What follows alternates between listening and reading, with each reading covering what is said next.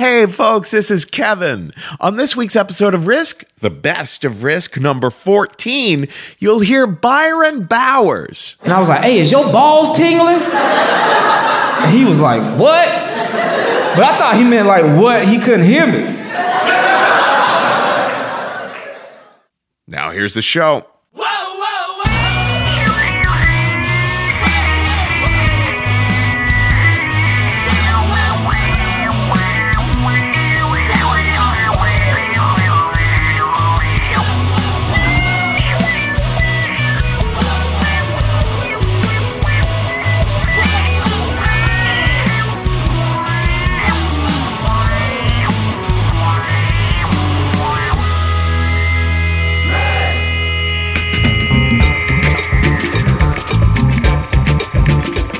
Hello, kids. This is Risk, the show where people tell true stories they never thought they'd dare to share. I'm Kevin Allison. This is Orlando Julius behind me now. And this is the best of Risk, number 14. Every 5 months or so, we like to do these little compilations of just some of our favorite stories of the past several episodes.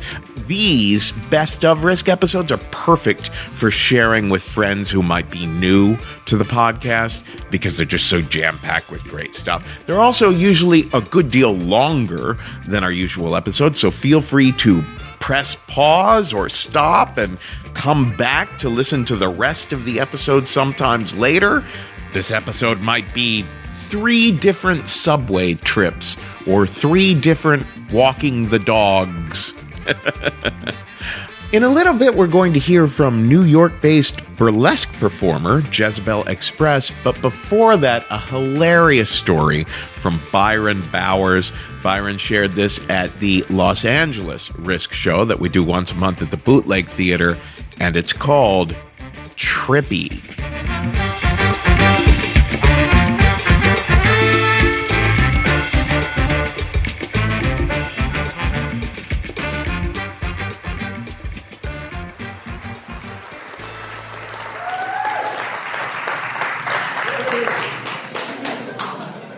Man, I was on tour for Adult Swim in 2012, and, I'm not much of a drinker. You tell I got ginger beer. I'm such a lightweight because I got addicts in my family.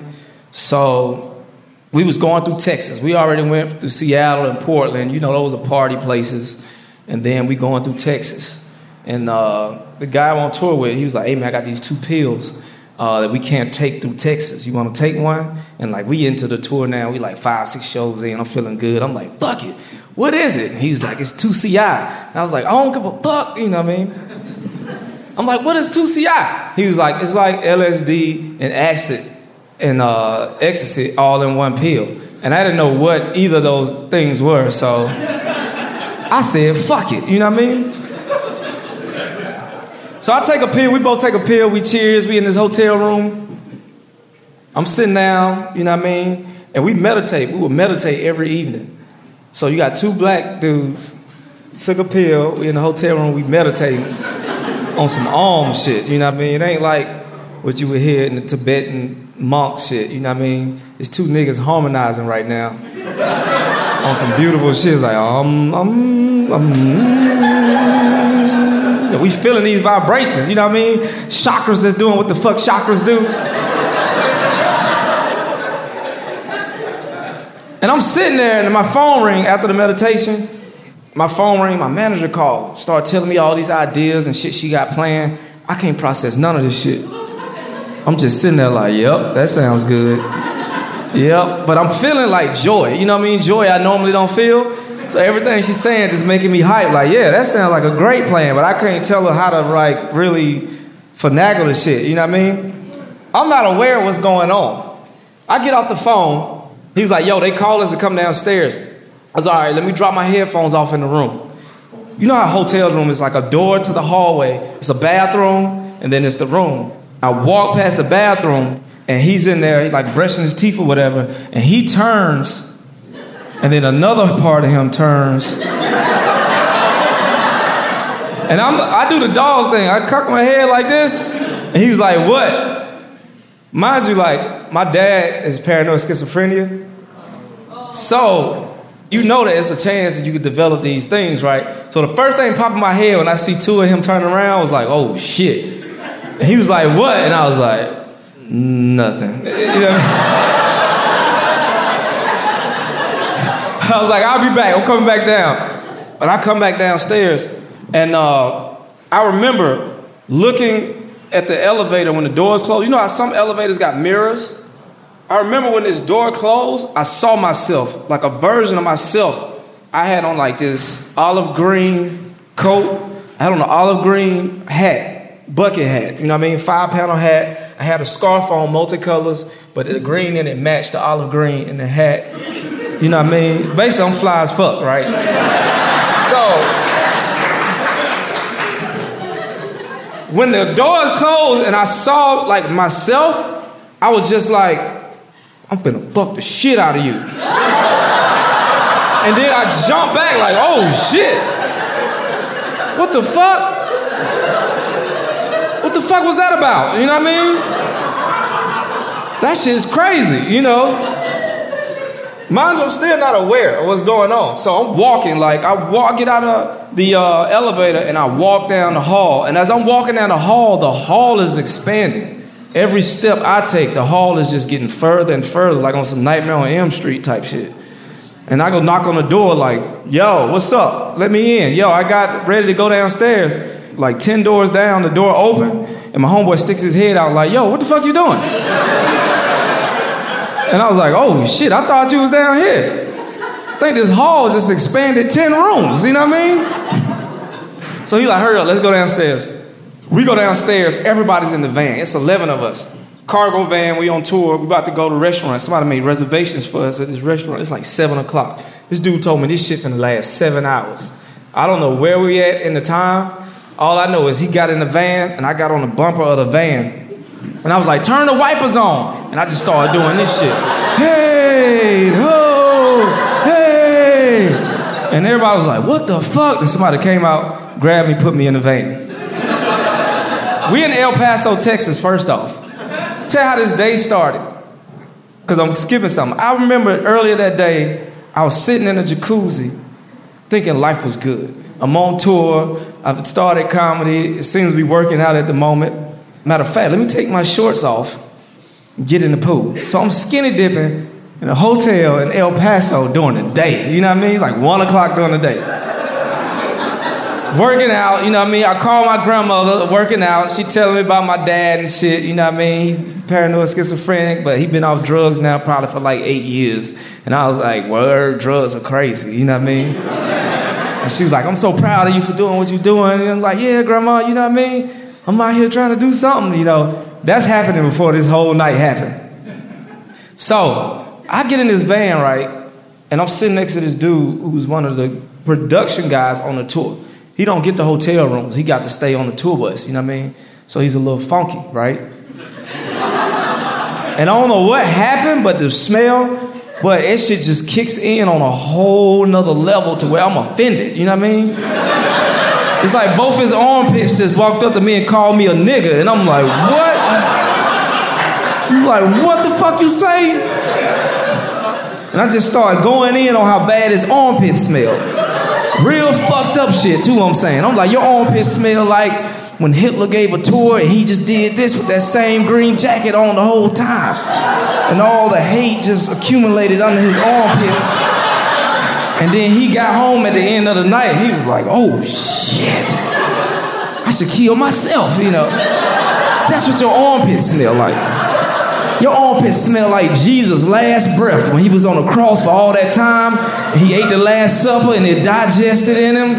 And then when he took his last burp from the Last Supper, that's what the fuck your armpits smell like. So I'm just talking cash shit for 11 minutes. But I'm feeling good. Like every time I say something, I'm like, woo, you know. Yeah, you know, that's a good one. You know what I mean? I'm high-fiving myself. We get in this restaurant now. We walk in a restaurant. Imagine you walk in a restaurant and it's like you walking back in time. You in El Paso, Texas. I mean, it's cowboy boots. It's big-ass belt buckles. It's fucking cowboy hats. It's like Western shirts with the fucking fringe on it. They let you know they put effort. This is going out for them. You know what I mean? And then 11 motherfuckers from LA, like hipsters and shit, just walk in the building like, yo, what's up? We in here. You know what I mean? And there's families in there. And I hear like a family laugh. It's like, ha, ha, ha, ha, whoa, whoa, whoa. Whoa, whoa. And I'm like, oh, shit. You know, still not aware of this thing kicking in yet until I saw the devil. I saw the devil, right? And I grabbed my homeboy like, oh, shit, there goes Satan. He was like, what? I'm like, there goes Satan. This dude had on a black shirt, all black. He was pale. He had a ponytail. He had like long fingernails. And he was there about to eat. He was having him a nice, calm meal as Satan would. You know what I mean? And I was like, yo, this restaurant has to be good if Satan eating here. Because he could have went anywhere in the world, but he chose to come here. You know what I mean? So we sit at the table. We sit down at the table. And the waitresses come up, you know what I mean?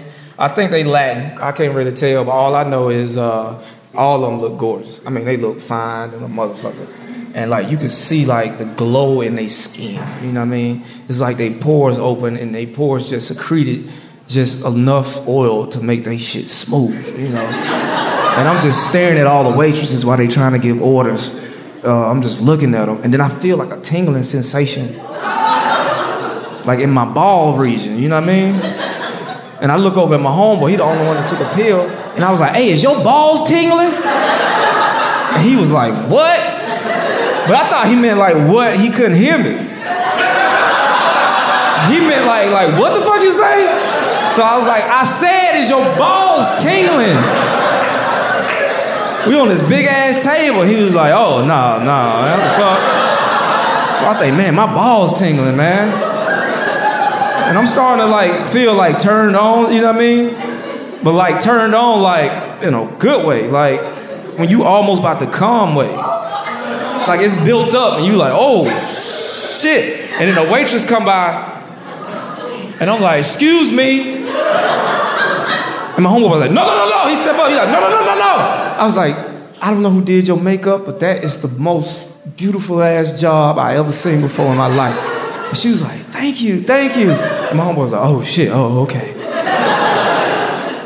Okay, so I'm still dealing with this feeling, right? I'm getting turned on, like, as this thing coming, I don't know what the fuck happened. I closed my eyes and I started seeing like these old school pipe screensavers and shit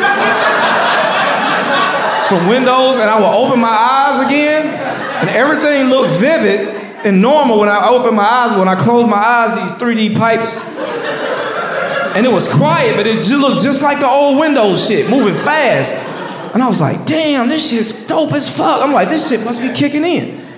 My homeboy leaves to get up from the table. He like, he just yells, he gets up, and he runs the fuck out of the restaurant, right?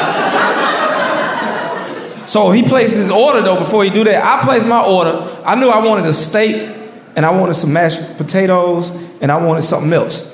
I asked them if they had mashed potatoes, and they was like, we don't have mashed potatoes, we got baked potatoes.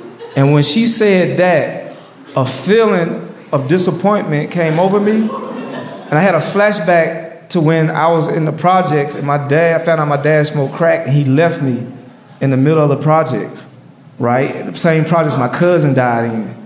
And I just started crying at the table, like boo-hoo crying. And she was like, she's like, we got baked potato.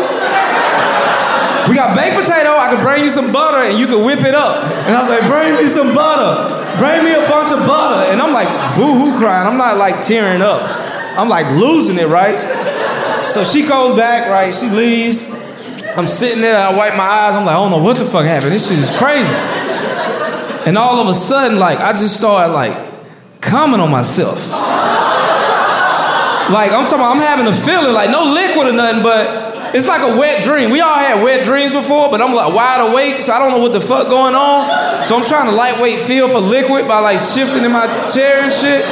Just trying to feel that icky wet spot, but it ain't there. But I'm, like, I'm drained. You know how you come, you just drain? You know, ladies, how when fellas come, they ain't got no more energy left, and they like, shit. And I'm looking down, and all of a sudden, a big-ass basket of butter just hit the table. And I was like, thank you.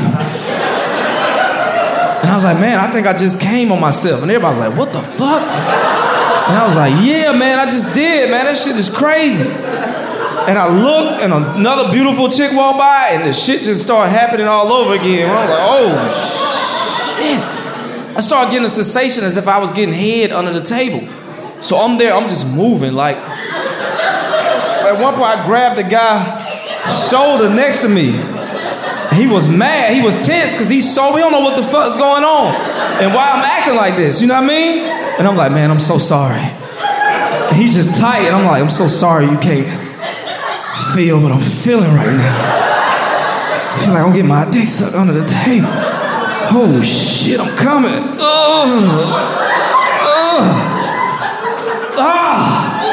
Because I'm a quiet comer, you know what I mean? You know how it is? How somebody make noise before they come, like, oh shit, that shit about to go.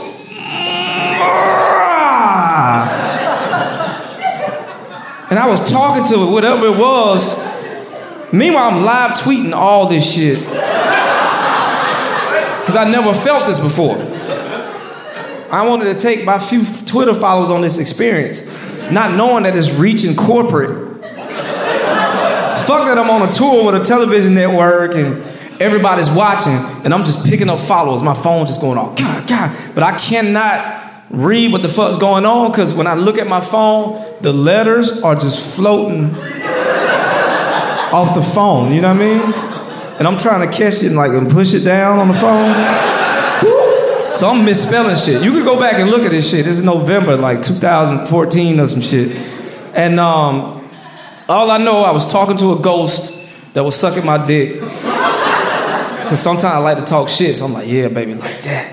And I'm at the table, and I would come, and then I would not, after I come, I'm so tired, I just want to eat. So I would grab my steak with my hand. And just, because I didn't have long, because I just kept coming. You know, it just kept coming. So I would just eat a little bit just to get enough strength for the next wave.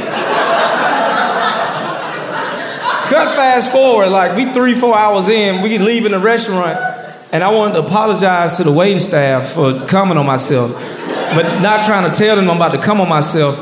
But when I would look into the most beautiful eyes I ever seen in that moment, it just brought back the lust feeling, and I just started to come again, to where 2 dudes grabbed me and drove me out of the restaurant. They just drug me out, and it just started to sprinkle, and the rain would hit me, and it felt beautiful, you know what I mean? Just have a water splash on me.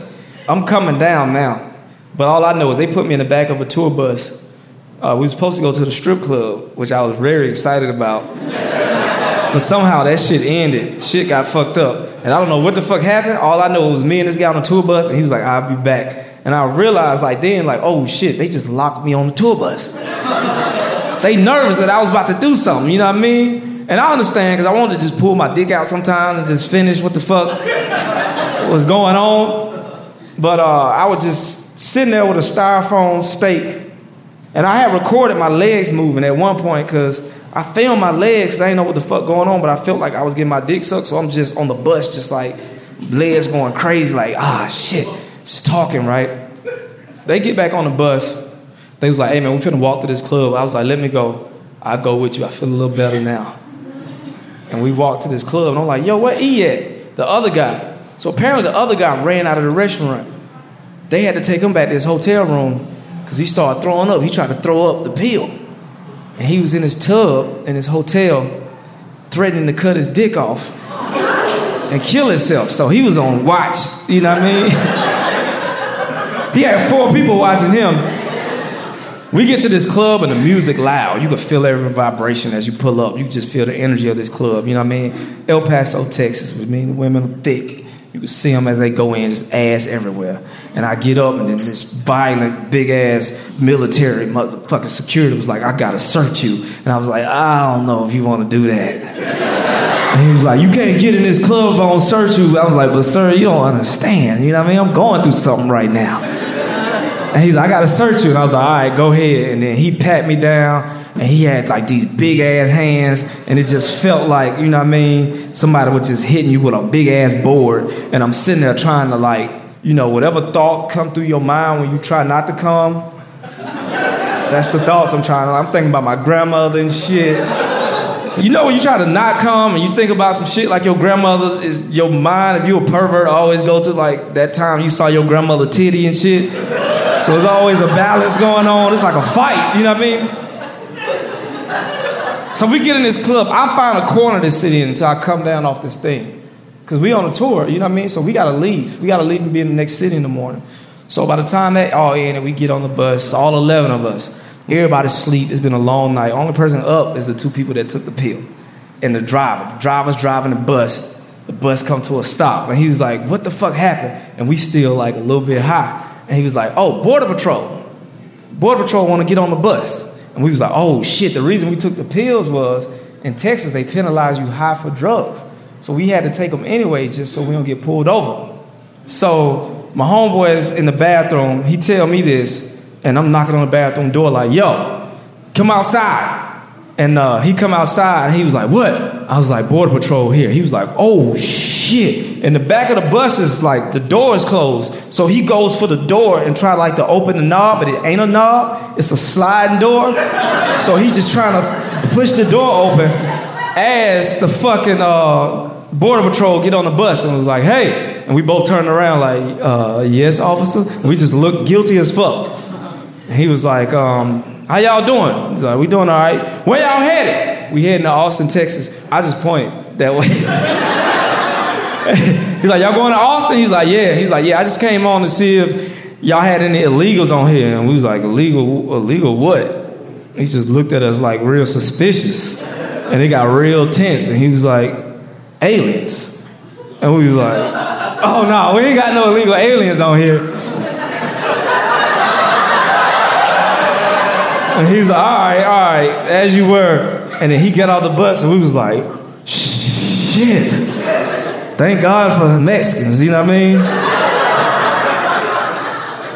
And then we made our way on to Austin, man. Finished the tour. It was a good tour. I've never felt no shit like that before. I got lucky though, you know. Thank you.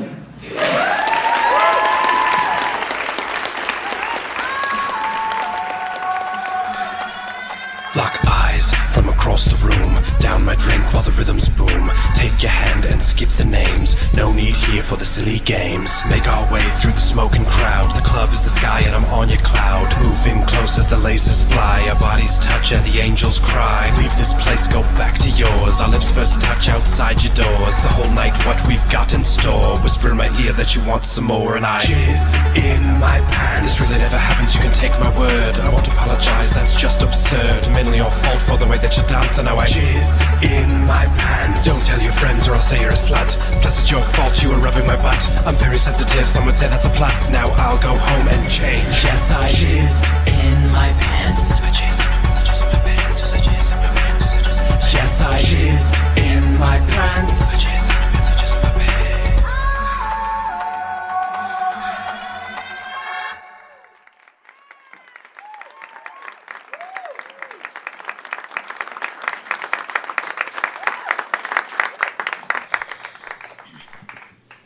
Brownies. I remember brownies. They're square and they're sweet and, well, they're brown, I guess. And they come in a box. It's not right. They come in a box. That can't be right. No, they do. They do. They come in a box and then you mix it with wet stuff and then you put it in the hot thing, the big hot thing, not the little one, not the microwave, the other one, the big one, the oven. You put it in the oven and then it gets hard and you take it out and that's when you make it into little squares and then you eat them and they're delicious. I'm gonna make some brownies. I am 30 years old. I'm standing in the middle of my kitchen on the Lower East Side, and I've just decided that I'm going to make brownies to celebrate my 3-month anniversary of having survived a stroke. Now, I've just remembered what brownies are, and this is what my life is like now. It's as though the library of my memory has caved in on itself, and it's my job to pick through the rubble to find the facts that I need to get through my day. So I've just remembered brownies, and every day I remember new things. And there's one memory that I wish I could shake, but I can't. It lives in me between my heart and my throat, and that's the memory of what happened 3 months ago. when everything changed. I'm standing in front of my bathroom sink, and I'm scrubbing my fingernails with a small bristled brush. And I don't feel good. It's early in the morning, and I haven't had enough sleep. And I look in the mirror, and I'm kind of shocked at how bad I look. I'm a weird shade of pale, and it's like my face is uneven, and I'm blurry. So I drop the brush, and I turn on the faucet so that I can splash water onto my face.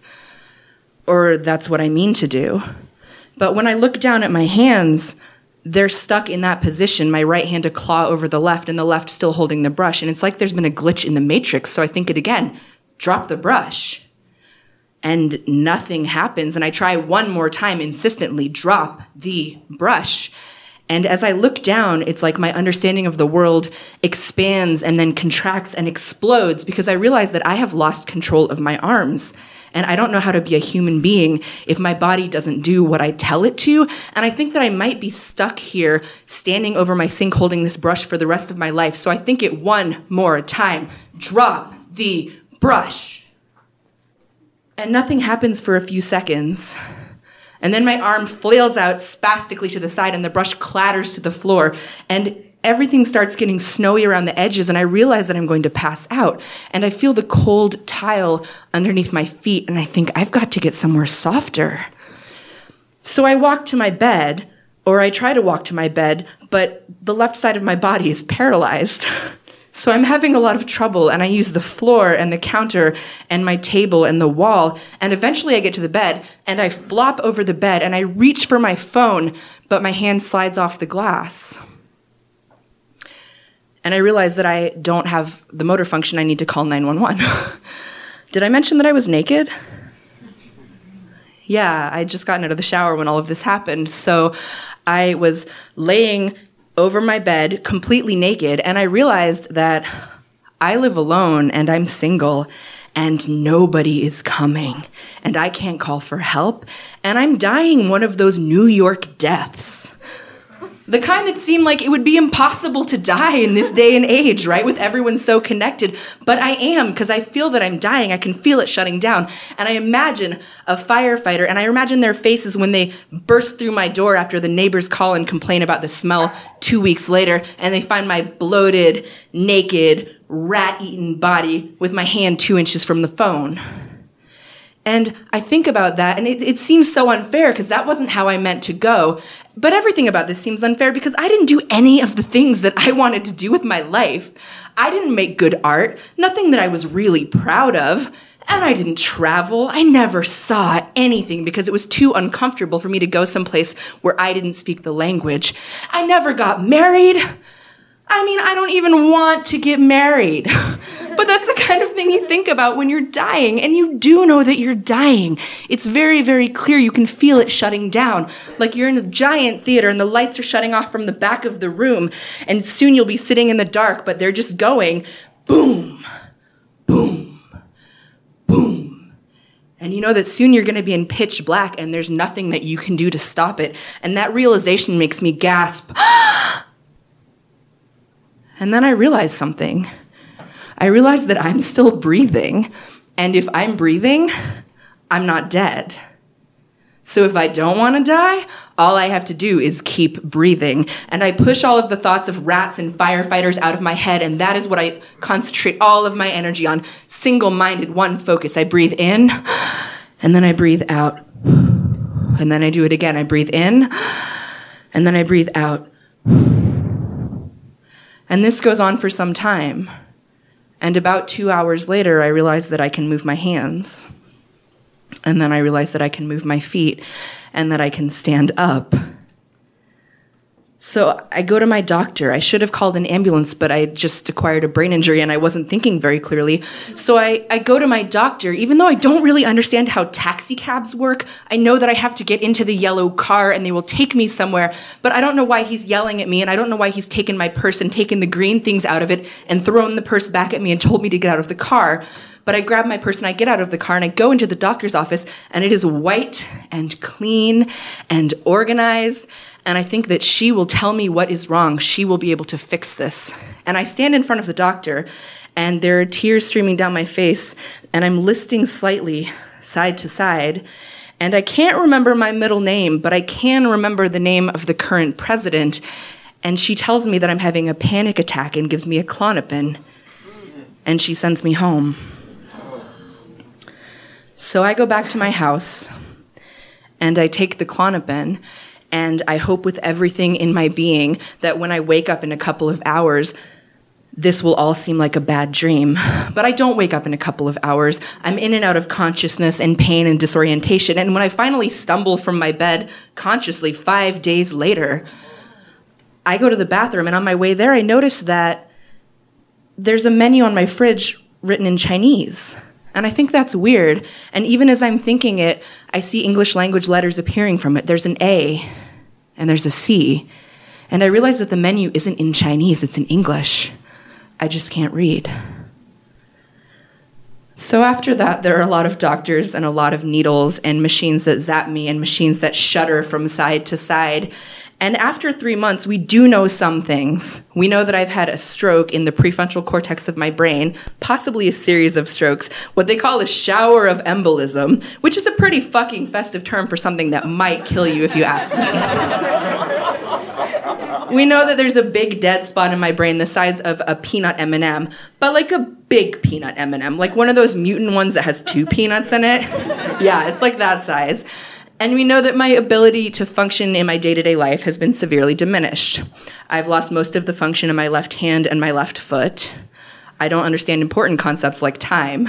And my short-term memory is so bad that if you ask me a question, I'll be able to reply to it, but I might not remember what your question was by the time I'm done talking. All of that is troubling, but what's more troubling is the things that we don't know. We don't know what caused the stroke, and we don't know if I'm going to have another one. 3 months seems like a long time without a diagnosis, but it actually takes us about 18 months to figure out that I have a blood clotting disorder that probably led to the stroke. And while we're 3 months out from the stroke, no one can tell me what caused it, and no one can tell me with any certainty whether or not I'll have another one. So at this point, I'm celebrating days and weeks and months because I'm not sure if I have years. And for this 3-month anniversary, I've decided to make these brownies. And God damn it, I'm going to do it. Even though I'm not really supposed to be making brownies. After an incident a few months ago, when I reached out and grabbed a hot pan with my bare hand because I didn't understand that it would hurt me, my family and friends have decided that possibly I shouldn't cook until we've got the brain thing a little bit more under control. So I don't tell anyone that I'm making brownies. And it's partly because I don't want people to tell me that I can't, but I also don't want them to know if I fail. And I recognize that there is a chance that I will fail. So I start for the first and the 50th time to make brownies. And there is so much I love about making brownies. I love the puff of powder that rises when you upend the mix into a bowl. And I love the white plastic packet of factory caramel goo. And I love the 2 perfect eggs that I hold in my hand for just a second before cracking them. I love the sandy taste of the batter on my tongue, the badness of eating something raw.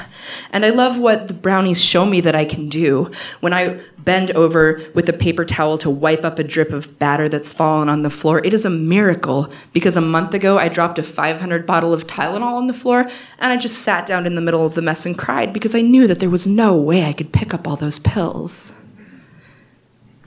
And I love that I'm learning how to work with this brain, that I know that my sense of time is pretty iffy. So I set 3 different timers and I put them all around my house to make sure that I don't accidentally cook the brownies for 25 hours instead of 25 minutes and burn the whole place down. And I take an oven mitt and I put it on top of my stove so that I'll remember that when I need to take the brownies out of the oven, I'll be able to do that. And I love that while the brownies are cooking, I can tell the difference between the sickly sweet egg smell of something raw and that dry cooked smell, that dry baked smell of something that's done. And even though I didn't know what brownies were this morning, I know that they're done while I'm in the other room. There's this back burner part of my brain that still has everything in there, and it feels so good. And when I take the brownies out of the oven, I do not burn myself. And I look at them, and they are exactly the size and the shape that they're meant to be. And I let them cool, and I cut out a perfect square, and I bring it to my mouth, and I take a bite. and they are perfect. They are exactly what I meant to do. And there is so much I can't do 3 months after my stroke. I can't ride the subway or read a map or order a sandwich because I don't know what a pickle is. There is so much I can't do, but I have done this one thing. And I look down at this beautiful brownie with a crescent shape from my teeth carved out of it, and I realize that for the first time since I had the stroke, I believe that maybe someday everything might be okay. And I think about those eggs, the way that I hesitated before cracking them, but then I broke them, and they became something new, part of something whole, something different, not better or worse, but something different. And they were still useful and important. And it was okay that they were broken, and there's a feeling for it, and I can feel it rising in me, and I don't know what the feeling is that I have from making these brownies, and I can't remember the word, but I realize that today I made something that was whole and perfect, even if I'm not. And suddenly, the word comes to me, and it's exactly the right word, and I know what it is, and I know that there are going to be hard days ahead, but here today I did just the thing that I meant to do. And I hold the word close to me, and I know that I've got this one back and that I'm going to carry it through the rest of the hard days. And the brownies are perfect. And the word is hope.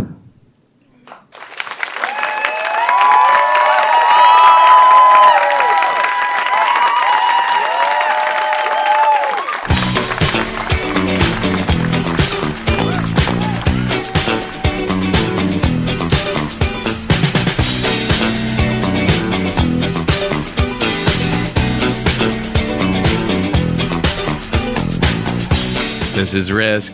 That was Jezebel Express we just heard. And before that, a little interstitial by The Lonely Island. Now, in a little bit, we're going to hear an epic 44-minute long story by Jill Chenault. We normally don't put really long stories on the best of compilations, but in Jill's case, I just couldn't resist.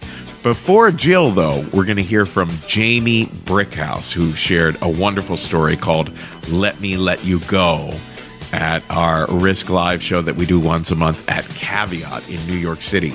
But before all that, have you bought the Risk book yet? And did you know there's a song about it? Have you bought the Risk book yet? If you have, buy more for friends. There are all new versions of classic stories and 6 never heard before elsewhere. There's a bunch of famous people in it. Say what? And Q&A's with all the authors. The Risk book has stories that are funny and scary and lovely and totally fucked up. It's the perfect gift to give to friends. And it's getting all kinds of raves on audiobook, ebook, and paperback. Where books are sold or theriskbook.com. Buy the Risk book. Buy the Risk book. Buy the Risk book. Buy the Risk book. Buy the Risk book.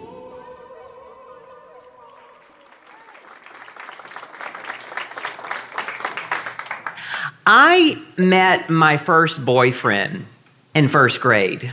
I was a precocious child. His name was Eric Munson, and we met during PE class, the way most budding homosexuals meet, far on the sidelines of the playing ground. And it was the 1970s, and we were both in Mrs. Chambers' class in little old, flat as a flitter, hot and steamy, oil refinery oasis, Cancer capital, Beaumont, Texas. Now, while the other boys played a savage game of dodgeball, you know, that barbaric game where they pummel each other with those big red rubber balls. I mean, guys are cruel enough as it is. Why encourage them? But Eric and I sat atop the monkey bars, and we discussed our very favorite episodes of Bewitched. Now, for those of you not in the know, Bewitched was that 1960s sitcom about a beautiful blonde witch named Samantha, married to a mortal Darren, and her meddlesome drag queen of a mother, Endora. Endora. With her flaming red hair teased up into giant sausage curls and her long, flowy sky blue chiffon gowns that matched her sky blue eyeshadow, she was eye candy to a couple of boys like Eric and me. And Eric was eye candy to me. I mean, when we met on the playground, he said to me, "I sure do like your pretty red hair."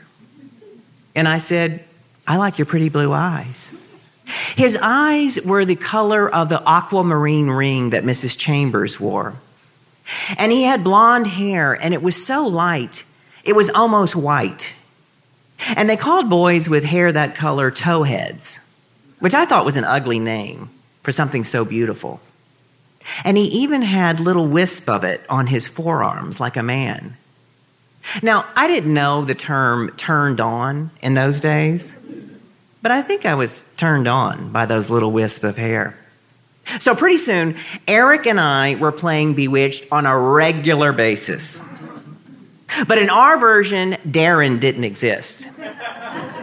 Samantha and Endora galloped across Europe using their powers freely. Now, I played Samantha. Eric was so homosexually advanced, he played Endora. He could perfectly mimic her drag queen gestures as he'd cast spells with a tornado of whirling arms and sucked-in cheeks and arched eyebrows. Vroom! Eric could always outdo me on the Sissy Fabulous scale.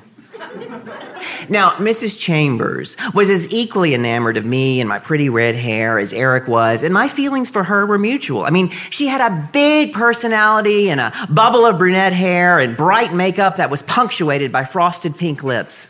3 times a day, she would pull an amethyst glass atomizer from her desk drawer and spray herself with what I imagine was Chanel No. 5. She was like a movie star to me, and she loved teaching, and she loved me. "Jamie, you're my star pupil. I see a big future for you." And she loved fostering creativity in the classroom, especially in the afternoons during coloring and writing time. And it was during those times that Eric would write his love poems for me on manila paper with Crayolas. "Roses are red, violets are blue, your red hair is pretty, and so are you."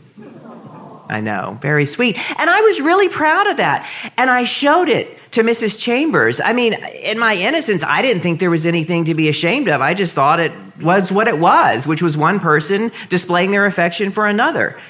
And when I showed it to her, she didn't gush and say, "Oh, Jamie, isn't that wonderful?" like she did about all the creations I showed her. Instead, she just kind of cocked her head to the side and said, "Well, now, isn't that something?"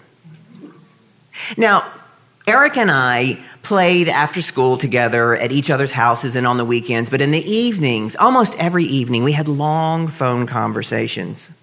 And we took cues from how our mothers spoke on the phone. So I would cradle the receiver between my ear and my shoulder and mock file my nails. Or I'd lethargically twirl the long, squiggly cord like a jump rope. And we'd have conversations like this. Eric would say, "Now, honey, I'm not going to be at Bridge Circle tomorrow. I'm getting my hair done. So don't you let those girls talk ugly about me while I'm not there."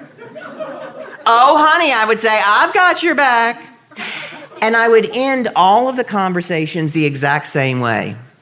"Well, let me let you go." Which is how my mother ended her phone conversations, when it was really she who wanted to be let go. It's the Southern way of dropping someone.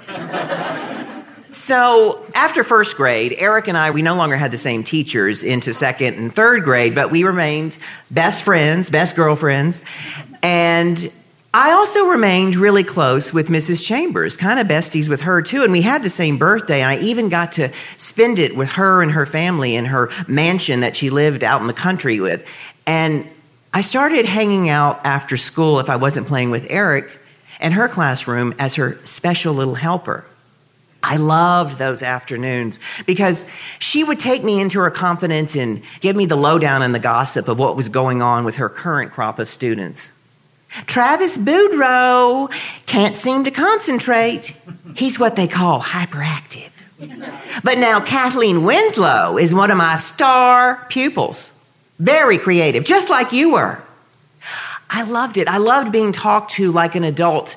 I told you I was a precocious child, and even my kindergarten teacher had noted it in my report card. She said, Jamie seems to favor the company of adults over children his own age. And I was like, well, duh. I mean, adults know things. So on one of those after-school afternoons, Mrs. Chambers calls me over to her desk. Jamie, I want to have a little talk with you. I loved little talks with big people. I ran over to her desk and I looked up at her. Jamie, do you know the word sissy? I looked at her and her head was cocked like that time I showed her one of Eric's love poems. Jamie, do you know what a sissy is? And my eyes focused in on her frosted pink lips as she said, sissy. I think so. I don't know if I knew or if I intuitively knew, but I felt like I was in trouble. Well, Eric might be one. And the other boys might think you're one too if you hang around him too much. Maybe you should take a little break from him for a while. Then she winked and ruffled my red hair. Just something to think about. I don't know how much I thought about it, but after that conversation, every time Eric came over to play, I kept making up lame excuses why I couldn't. And I suppose at that time, I thought that sissy meant being too girly. And I hadn't been called a sissy, but I had a problem with my name because the boys were constantly making fun of me, saying, why do you have a girl's name? Jamie's a girl's name. And then worse, they started calling me Jamie Summers, which was the name of the Bionic Woman, which was a hit TV show at that time. And I was not Jamie Summers. By that point, I was Jill from Charlie's Angels, the Farrah Fawcett role. But that was my little secret. And after that conversation with Mrs. Chambers, I thought, maybe if I hang around him, it may not be my little secret anymore. And I thought I had to choose between her and him. And I thought I needed the validation and adult friendship that I had with her. And I remember the last time I saw Eric. He was standing on my front porch, and I had given him yet another lame excuse for why I couldn't play. I think I said something like I was going to be playing with the boys down the street, Gunsmoke, this Western TV show, and we both knew that was a fairy tale. This time, he didn't protest. He just said, okay. And his aqua blue eyes were moist. To break the awkward moment, I said the only thing I could think of to say. Well, let me let you go. He got on his bike and he pedaled away. Not long after that, my family moved across town to a new house, and so I changed school districts. So I didn't see Eric anymore, or Mrs. Chambers. By the time I hit junior high, I had been called sissy many times, and a lot worse. And Eric was nowhere near me when it happened. But one summer in junior high, I had an epiphany. Mrs. Chambers was right. Eric is a sissy. And you know what? So am I. And I got on my bike and I rode across town to his house, determined to resume our game of Bewitched, but maybe I'd be Darren to his Samantha. I rang the doorbell. A strange man answered. His father? Is Eric home? Who? Eric Munson? Oh, the Munsons. No, they moved to Oklahoma years ago. I was too late.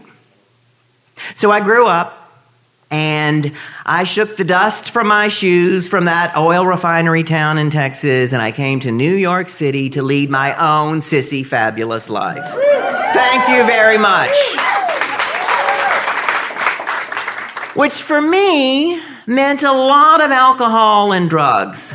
And it was pretty fun for a long time. And, you know, I'd close down the bars in Chelsea and then go to the after-hours clubs and do cocaine. And then I'd wake up in the morning with strangers whose names I didn't know. And then I started waking up in towns whose names I didn't know, like Paterson, New Jersey. But after a while, the fabulousness sunk to an alcoholic depression. And I bottomed out on a suicide attempt, an overdose of pills. And after I got sober, I started wondering about Eric a lot. I mean, I'd never forgotten him. I don't know that he was the love of my life, the man that got away, probably more like the best girlfriend who got away. And about 4 years ago, I tried to find him on Facebook, and I found an Eric Munson that seemed like it was a match, and I sent him a message. And I knew that when he got it, he was going to respond immediately and say, "Is this Jamie? Jamie Brickhouse from Mrs. Chambers' class? Call me." And I'd call him. And we'd have one of those long phone conversations like we used to have when we were kids. And I'd say, "Eric, how are you? Where are you? What have you been up to?" And he'd say, "Girl, I'm fabulous. I'm living in Philadelphia, and I'm a drag queen, and no one can do shares if I could turn back time better than I can." And I would say, "I knew that you found a way to channel your talent for mimicking Endora into a fabulous drag queen career." And then I would say, "Eric, I'm sorry for letting Mrs. Chambers nip our friendship just as it was flowering." And he'd say, "Oh, honey, don't worry about it. We were just kids, and she was just a small town cunt." But the conversation never happened. I never got a response.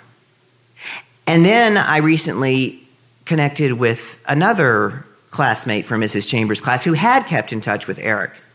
And for a minute there, I didn't know who I was talking to because he was a she in first grade. So there must have been something in the waters in that class, or maybe Mrs. Chambers was fostering a creativity she never imagined. So I asked him, you know, "What about Eric? Where's Eric? How is he?" And he said, "Well, he never made it far from small towns in Oklahoma and Texas, and he had some serious problems with alcohol and drugs." I said, "Just like me." I said, "I don't know why, but I kind of felt like that might be the case." "Wait, had? Where is he now?" And my friend said, "Well, Eric killed himself about 4 years ago. He ended up in a small redneck town 30 minutes from Beaumont. Once again, I was too late." And I couldn't help but wondering, would it have turned out any differently if I had remained his friend back in elementary school? If I had gotten to his house sooner before he moved away to Oklahoma? If I had reached out to him on Facebook maybe a year earlier? I'll never know. And I'll never get to tell him that I'm sorry for the last words I said to him so many years ago. Well, let me let you go. Thank you.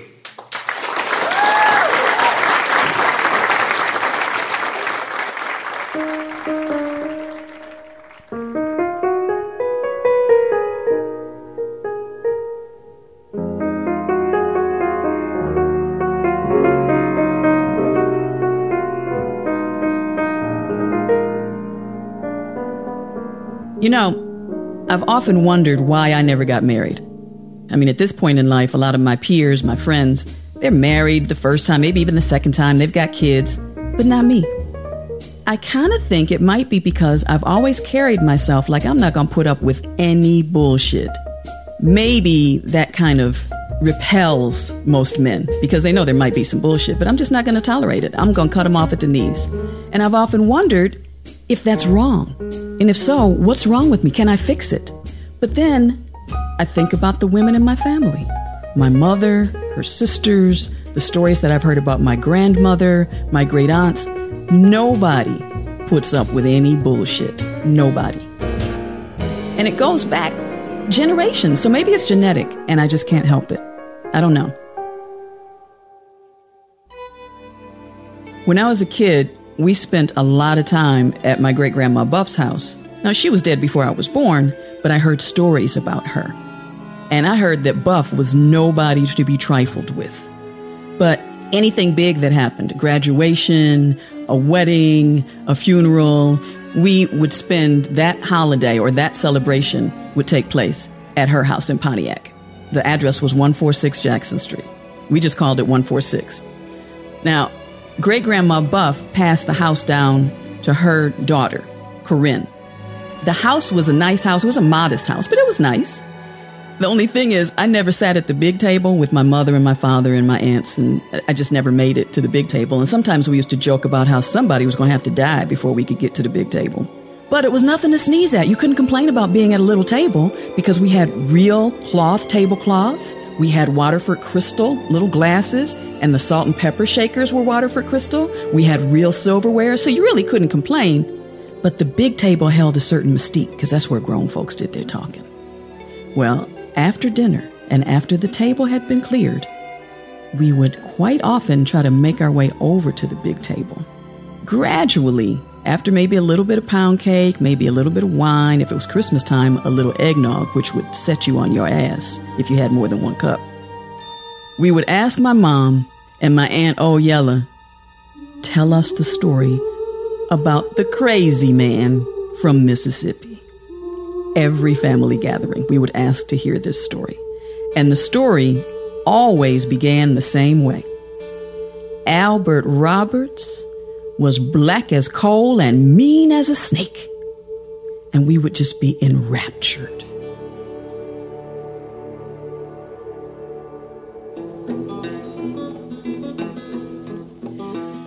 So Albert Roberts, black as coal, mean as a snake, was the letter writer for Coffeyville, Mississippi. The whole town, black people and white people.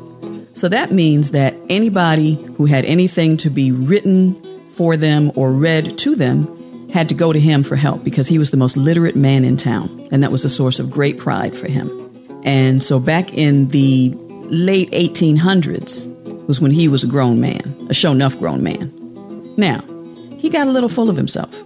We heard that he always had his chest puffed up a little bit. Now, when he was a young man, he married my great-grandmother, Buff. And they started having babies almost right away. And when they started having babies, he decided that that would be a good time to start whooping her ass on a regular basis. As the kids got older, he started whooping them too. But of all the kids they had, Corinne, Leonidas, Billy Goat, or at least that's what we called her, Great Aunt Billy Goat, all of them. The one that he did not whoop was Mildred. She was the youngest.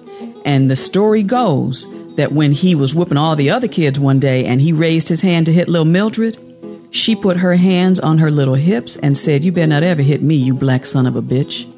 And he never did. Now, eventually, Buff got sick of all of this, and even though she did not have a job, she decided that she was going to get a hold of her shotgun and invite her husband to leave the house, which he did promptly. He went to live with his sister further in the Mississippi Delta. But he did stay in touch with her. He was a letter writer, so he wrote letters to her. But the letters were not nice letters, they were threatening letters. Sometimes he would say things like, "I shall gently clasp my fingers about your throat and slowly squeeze the life from you." He wrote hate mail to his children. His children. There was one time when somebody, I guess it was his second daughter, I'm not sure, it might have been Corinne. He had sent some shoes for her birthday, and he didn't feel that she was prompt enough in thanking him, and she didn't write a thank you note.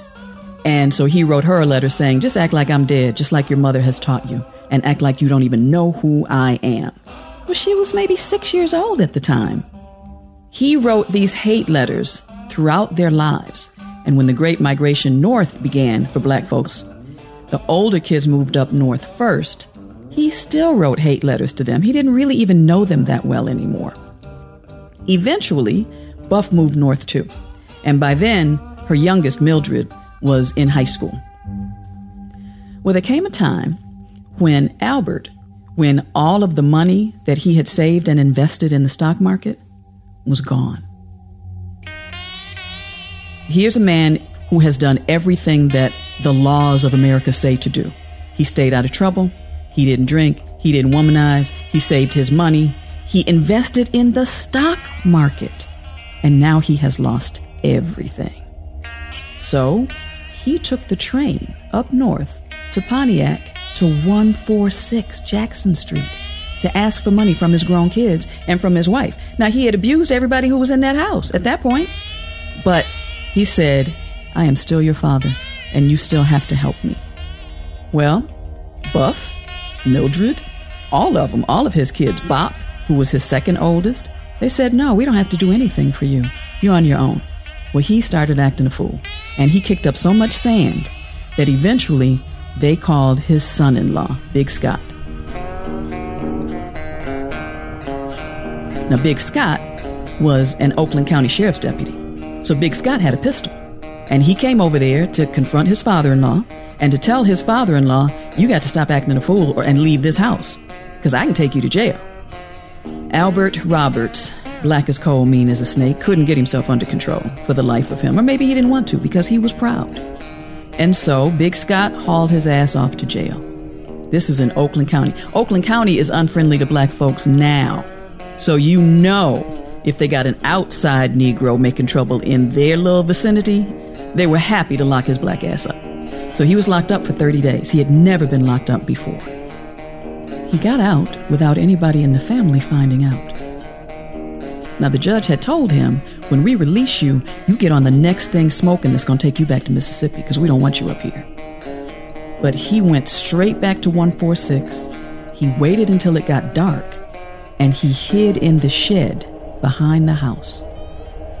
When it got dark, he took off his shoes. He crept over to that house, went in through a basement window, grabbed an axe from the basement, and went upstairs to kill everybody in the house. Specifically, he wanted to kill Buff because he blamed her for everything bad that had ever happened to him.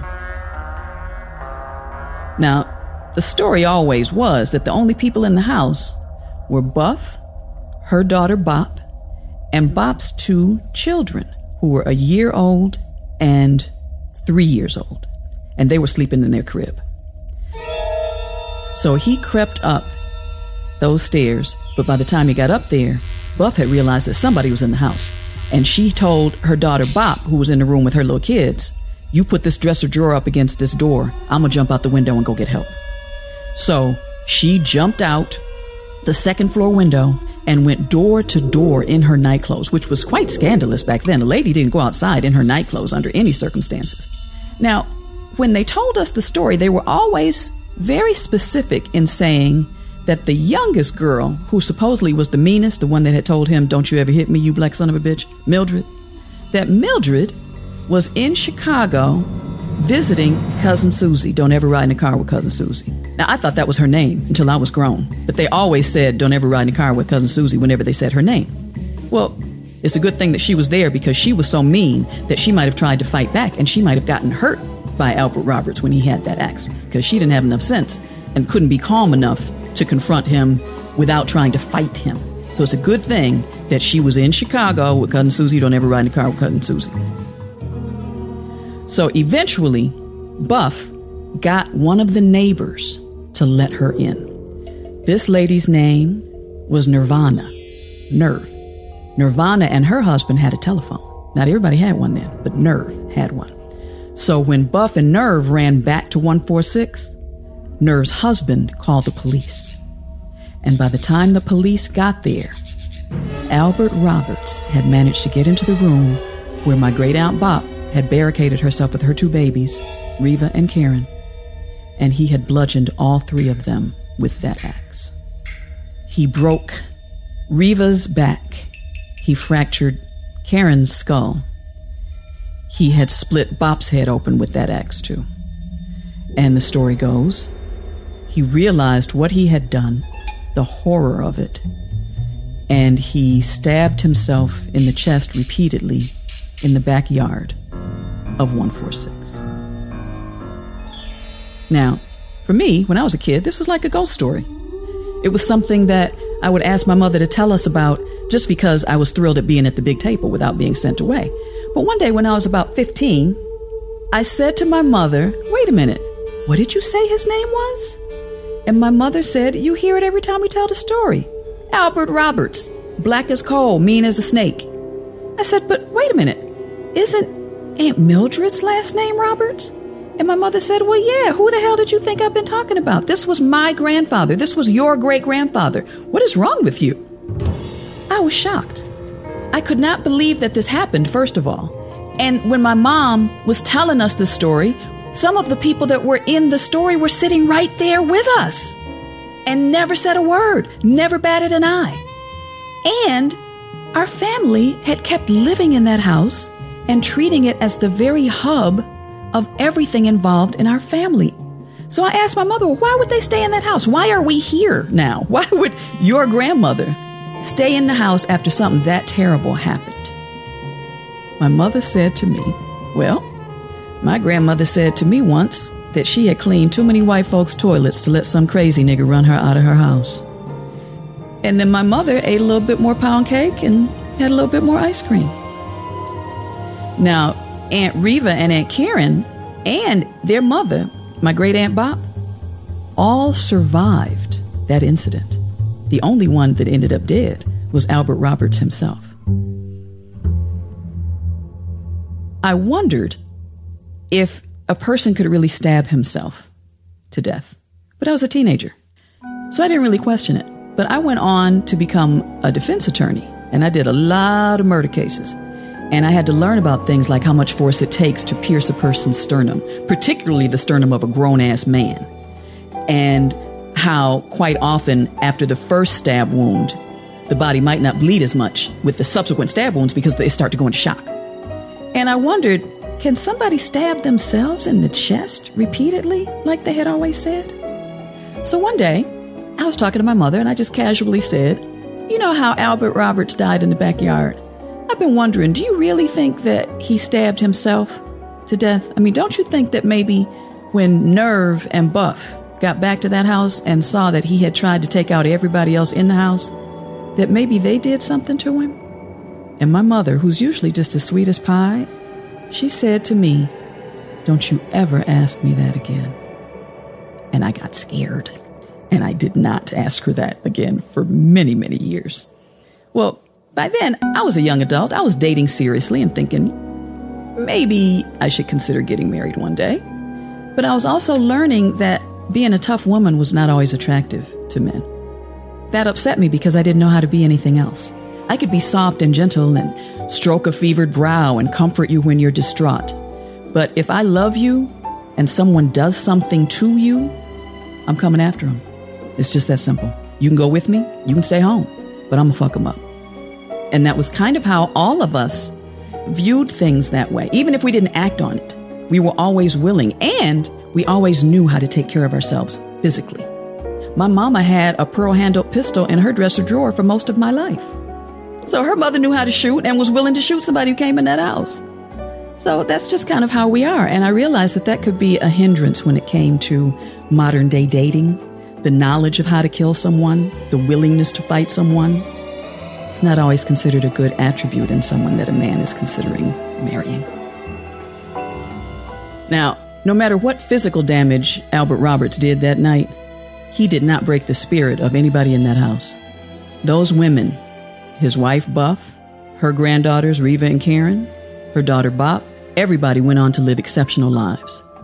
The men that the women of my mom's generation married knew coming in that these were some tough old ladies. And I saw how they deferred to these old ladies with blue hair with every major decision that had to be made when the family was together. They gave orders like nobody's business, like drill sergeants. You go get this table. You go get such and so. Why did you park your car in the driveway and block so-and-so in? You know she's going to have to leave early to go to the meeting at church. They ran things. One of the things that Aunt Mildred did, She was the first black female pharmacist in the state of Michigan, and she opened her own store.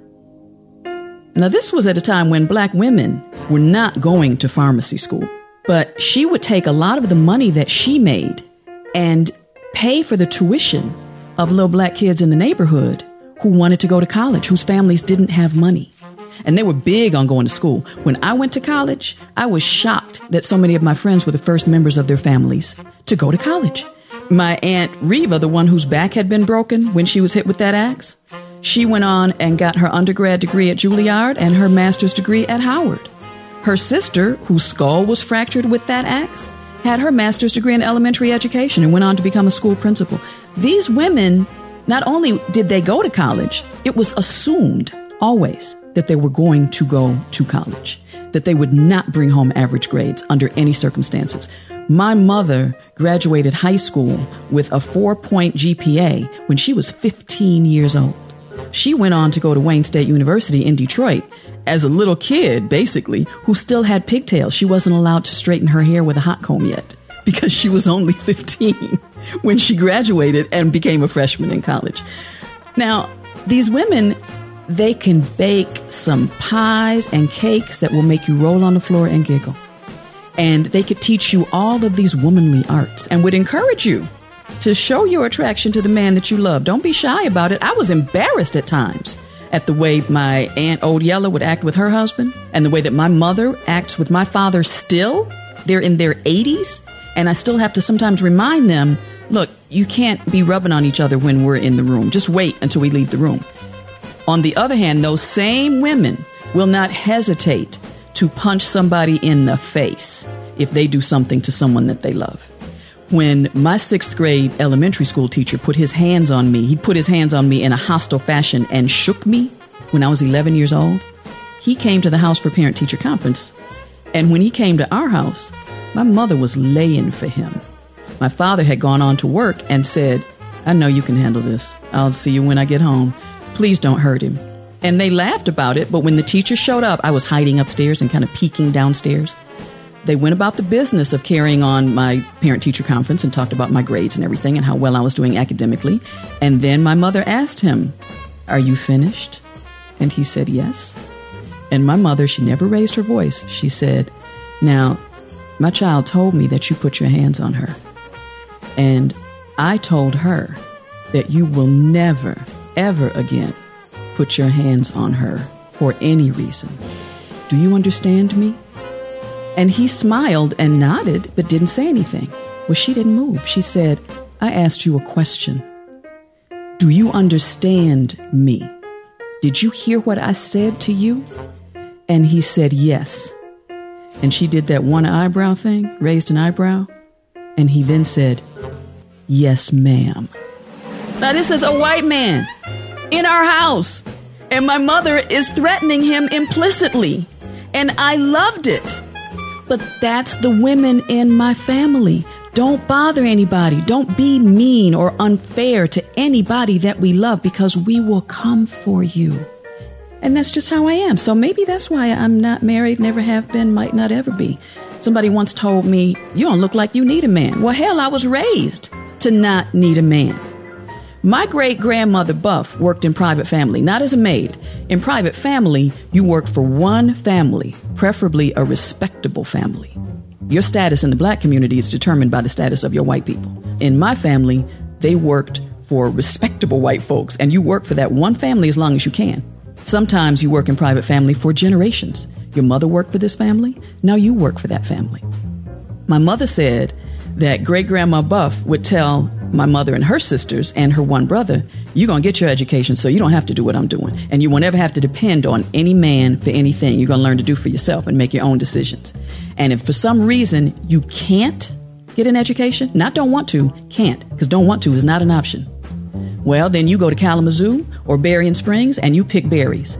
That was a seasonal migrant job that some folks had that they didn't particularly like, but it beat the hell out of working in white folks' houses. Because, she said, if you work in white folks' houses, she will never be satisfied with anything you do, and you'll spend most of your time running from him. So you get your education so you do not have to deal with that. We were also pushed to learn things like anything artsy, because at family gatherings we were supposed to be able to recite a poem or play an instrument or sing a song. And we're also supposed to be able to discuss politics and world events. We are not ever to end a sentence with a preposition. We weren't allowed to say ain't, but, booty, nigga. We weren't allowed to say any of that as children. That was low. We were above that. We were Sadiddy Negroes, and we still are Sadiddy Negroes. Another thing that has plagued me during my quest to find true and long-lasting love is my competitiveness, which I think I get from my mother. When I was a little kid, if my mom was teaching me how to play anything, whether it was jacks or gin rummy or Scrabble, she would explain the rules. Then she would say, do you want to practice? Maybe we practice a little bit, and she'd offer pointers. And then, when she thought I was ready, she would ask me, are you ready to play now? And if I said yes, she would commence to whoop my ass at whatever it was. It didn't matter. She was going to beat me until I could beat her. And I remember my Aunt Samantha and Aunt Oyella would say, Cookie, why don't you just let her win? Just let her win once. I mean, she's just a little kid. And my mother would say, no, I'm not going to let her win, because life is not going to let her win. She has to win by competing and winning on her own. When she walks out that door, she's going to walk out into a world of people that don't really care about her and ain't going to let her win. So it's best for her to learn that now and learn how to fight now if she wants to win. So when I was in high school, there was this guy, Kevin Brown, at my high school, who was one of the finest boys in town. And he was so fine back then that I bet you he's still fine. I bet time has not done anything to damp down his fineness. Well, he played tennis and I played tennis. I thought, well, if I get him to play tennis with me, maybe if he's alone with me, he'll start to kind of like me too, and he'll ask me out.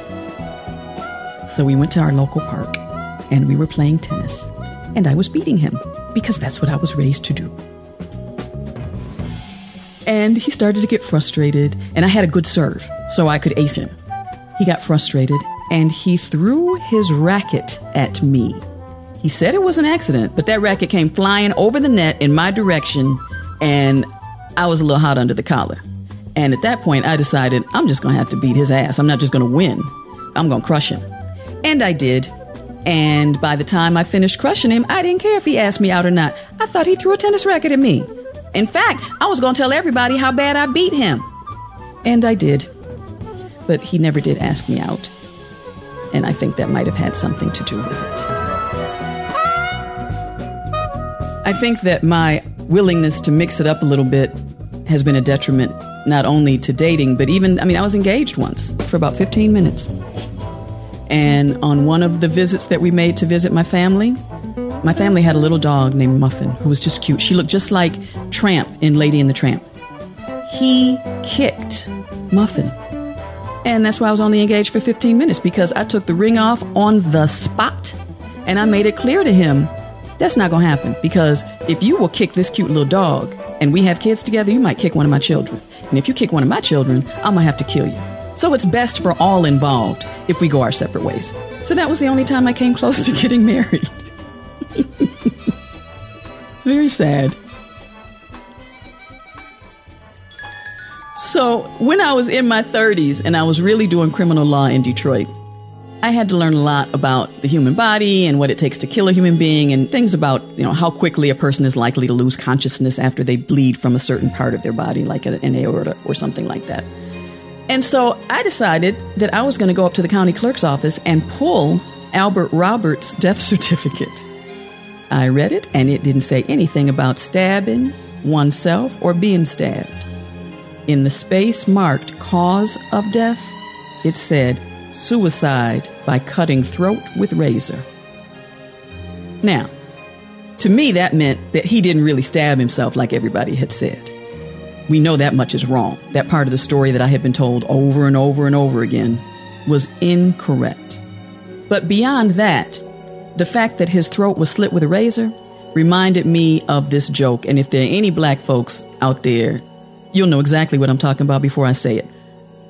Legend goes that a black lady from the South, particularly from Mississippi, will cut you in a heartbeat. We're not going to shoot you.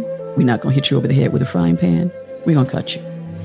my friends and I had always joked about that. We would be out to dinner and maybe somebody would take something off of someone else's plate without permission, and the other person would say, "Be careful or I'm going to cut you." Well, when I was in law school, there was this woman named Donna. She was my best friend in law school, and her family was from Mississippi. And she came to visit my family in the small town of Lansing, Michigan. We're getting ready to go to the little tiny Lansing Mall. We get out to the car, and Donna snaps her fingers and says, "Wait a minute, I got to go back. I forgot my razor." And my mother, who had walked us to the door, said, "Oh, no, honey, don't worry about it. It'll be safe here. I'm going to keep it here for you. You'll be just fine." I laughed about that when I saw that Albert Roberts' throat was slit with a razor, because it reminded me of Donna and all the joking over the years, and how it was kind of a well-known assertion that black ladies from Mississippi might have a razor in their stocking or in their boot or even in their hat, and they might cut you. So when I saw this detail in the death certificate, I became even more suspicious about the truth of the story that we had always been told by Aunt Oyella and my mother.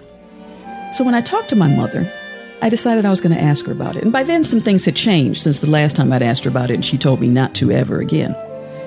By this time, my niece was born, and my mother so loved my niece from the very start, and so did I. I was astounded at how immediate that attachment was and how willing all of us were to make any sacrifice necessary for the well-being of this little girl. So I asked my mother, I said, "Now, given how much you love this baby, don't you think that maybe your grandmother felt the same way about Aunt Reva and Aunt Karen?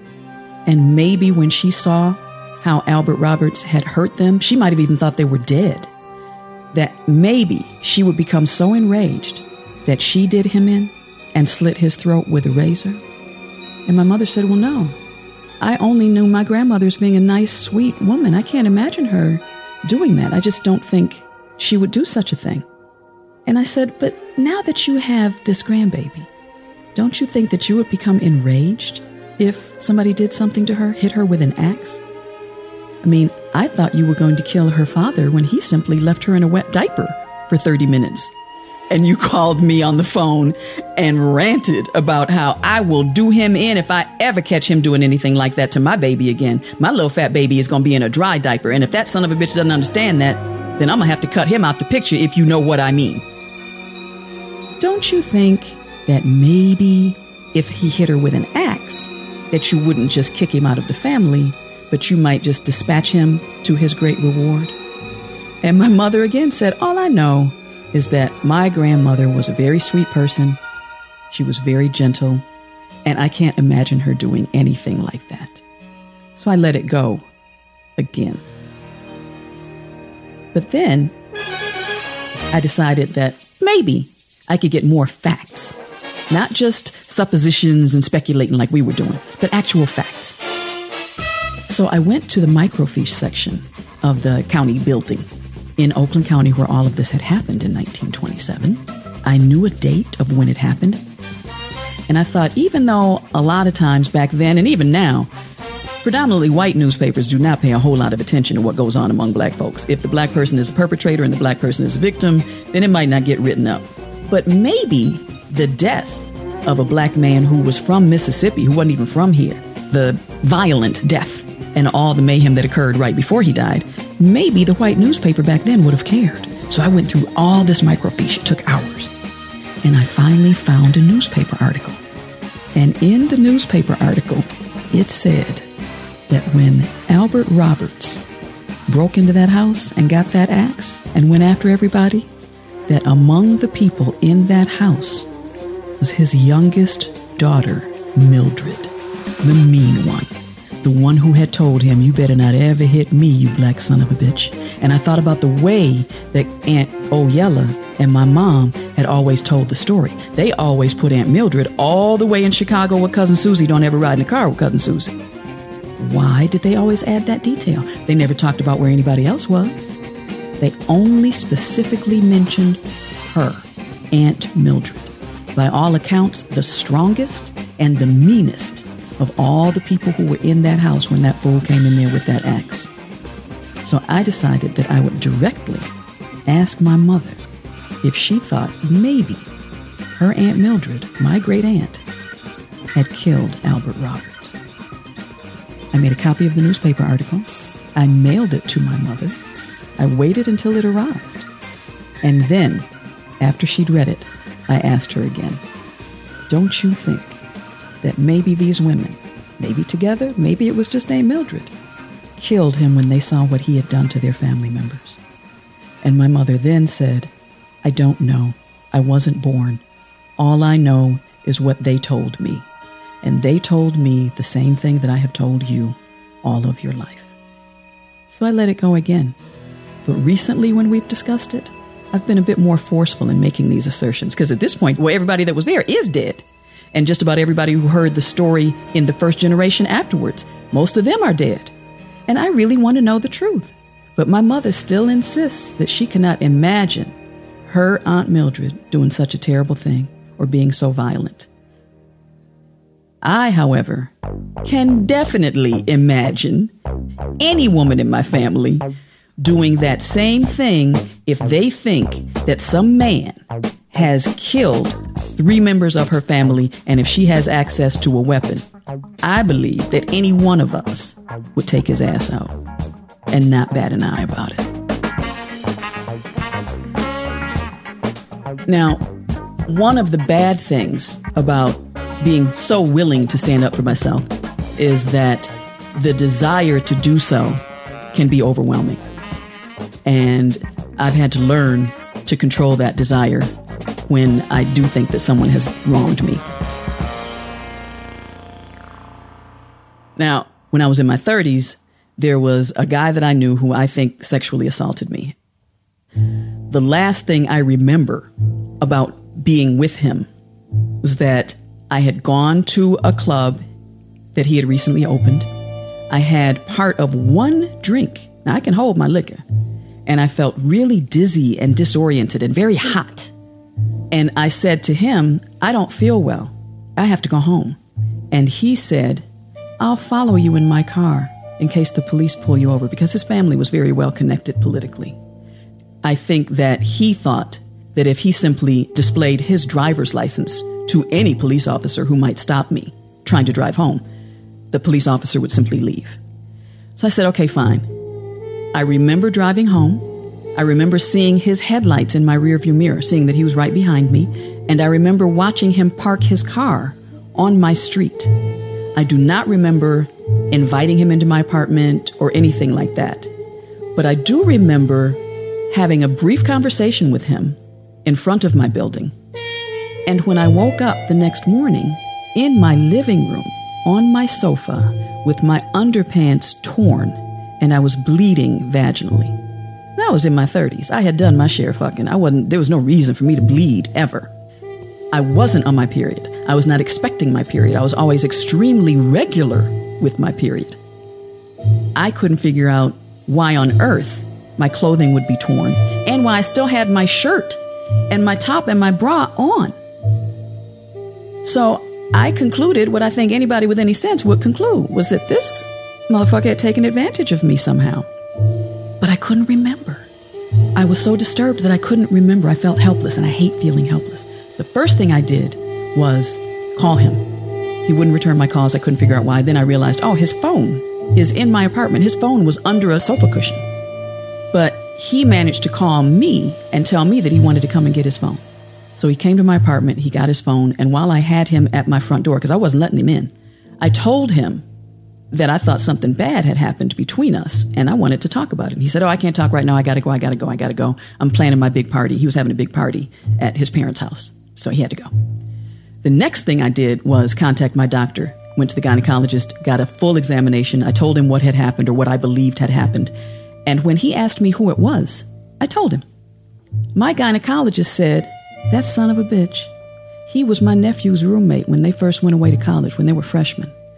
And my nephew said that this boy and some other fellas that came from well-to-do homes had enough money to get an apartment off campus where they would take girls who might have been a little bit unwilling to have sex with them, unwilling or not.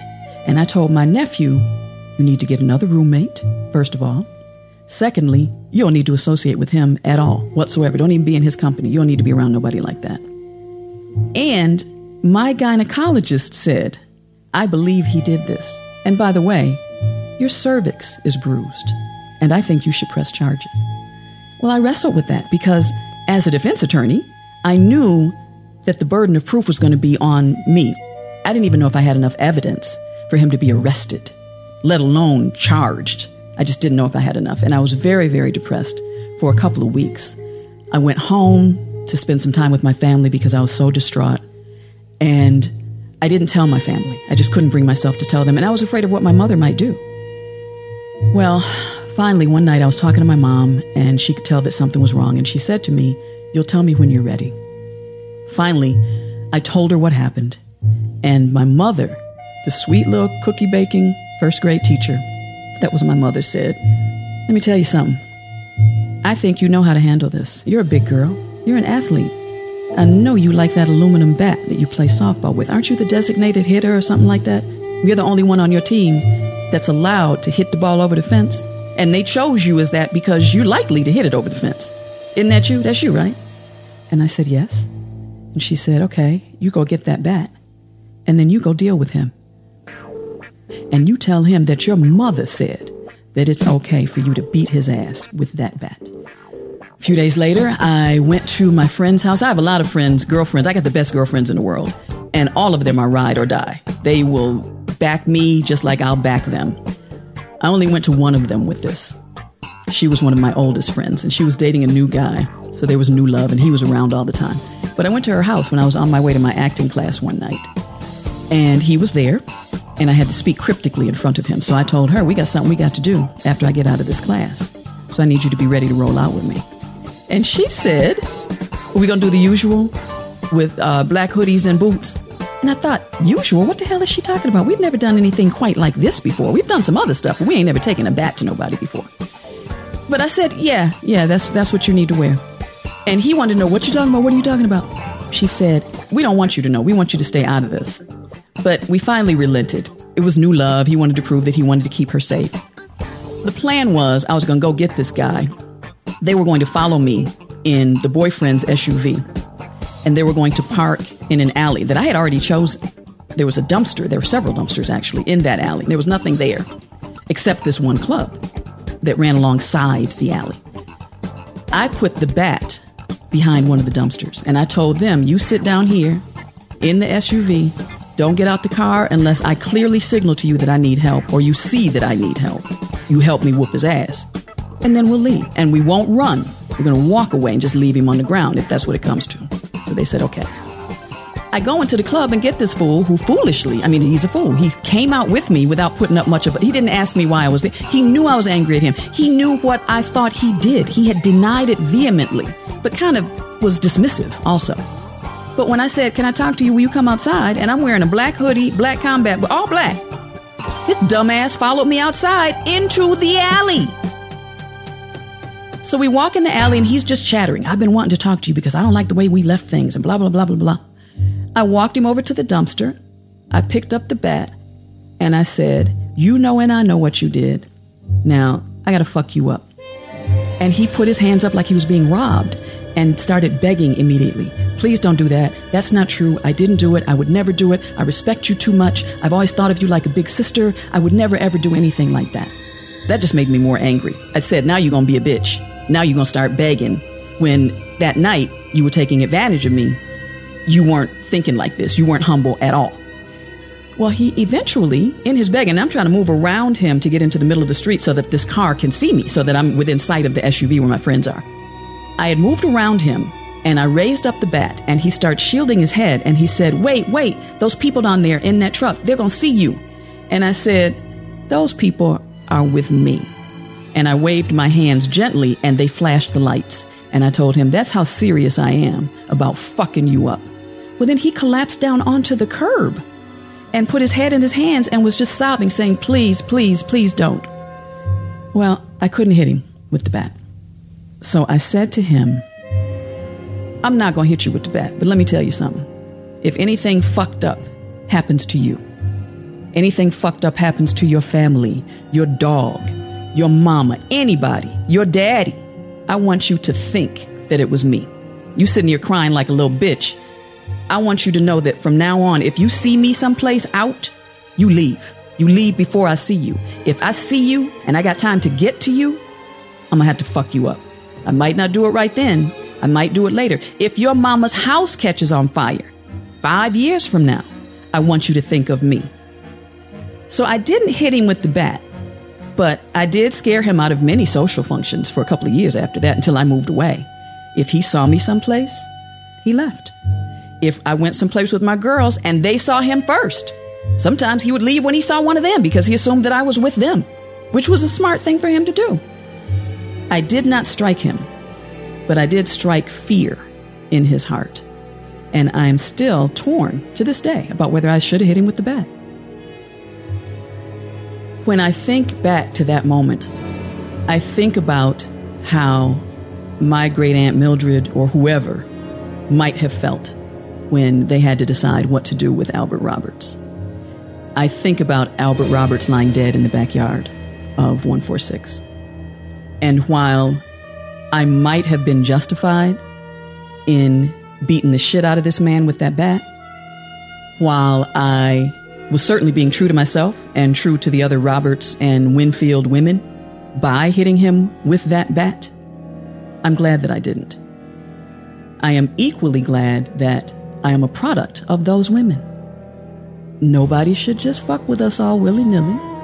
Nobody should try to harm us. Nobody should try to harm the people that we love, because we are capable of doing some really bad things to people who we think have wronged us. But we're also capable of making sound, logical decisions. And in this case, the son of a bitch that I could have left laying on the ground was not worth the trouble that it might have caused me. I think that I would have dishonored the women in my family by jeopardizing my career, my very freedom, by taking that bat to him like he had coming. But as a Roberts Winfield woman, I know what I can do. And I know that in that instance, I did what was right for me.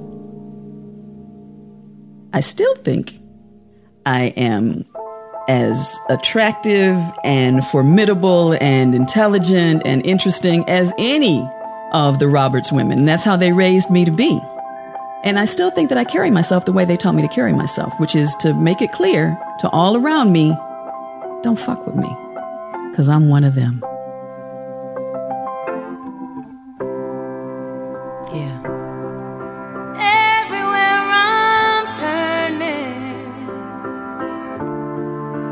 nothing seems complete. I stand up and I'm searching for the better part of me. I hang my head from sorrow. So much state of humanity. So wearing on my shoulders, gotta find the strength in me. Why's that? 'Cause I am a superwoman. Yes, I am. Yes, she is. Still when I'm a mess, I still put on a vest with an S so much as, oh yes, I'm a superwoman. That's right. This is Risk. This is Alicia Keys behind me now, and we just heard from Jill Chenault. Oh my goodness, what a story. And that one was edited by our story editor, John LaSala. Wonderful work from both Jill and John there. Okay, now this brings us to our final story on this Best of Risk number 14. This was a story that was shared the last time Risk was in San Francisco by a wonderful young woman named Liz Headland. Here she is now with a story we call Expiration. Why's that? 'Cause I am a superwoman. Yes, I am. Sing it out.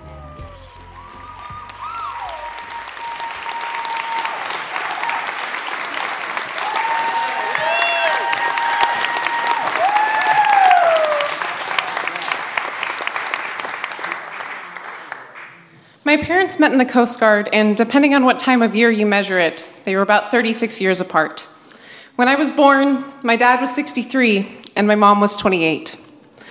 My dad always smelled like sawdust, hard work, sweat, and chihuahuas. He was a worrywart, a World War II vet, and would always get angry when I cried. My mom, on the other hand, had a bit of a dark past. When she was growing up, she was physically and sexually abused. She was raped while she was in the military, and she lived with bipolar disorder for most of her life. She identified as a lesbian, which created an interesting dynamic between my parents, as you could probably understand. She had an arrangement with my dad when I was a child that she could sleep with other women, but not other men. She was a motorcycle rider. She loved poker and beer, especially dark stouts and porters, and she would play guitar for me every chance that she had. Now, whenever we were driving somewhere and somebody was giving her directions, she would, if the other person would say, "Go straight here," she'd say, always forward, never straight.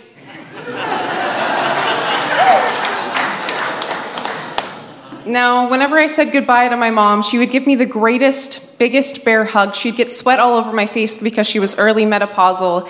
And she'd say, "I love you," and squeeze me. She would have done literally anything for me, and especially one day she drove all the way from Eureka to Berkeley to pick me up when I had a panic attack. Now, when I was age 2 or 3, my mom was in the National Guard, and Warner Brothers, for the movie Outbreak, called in the National Guard as extras for that particular movie.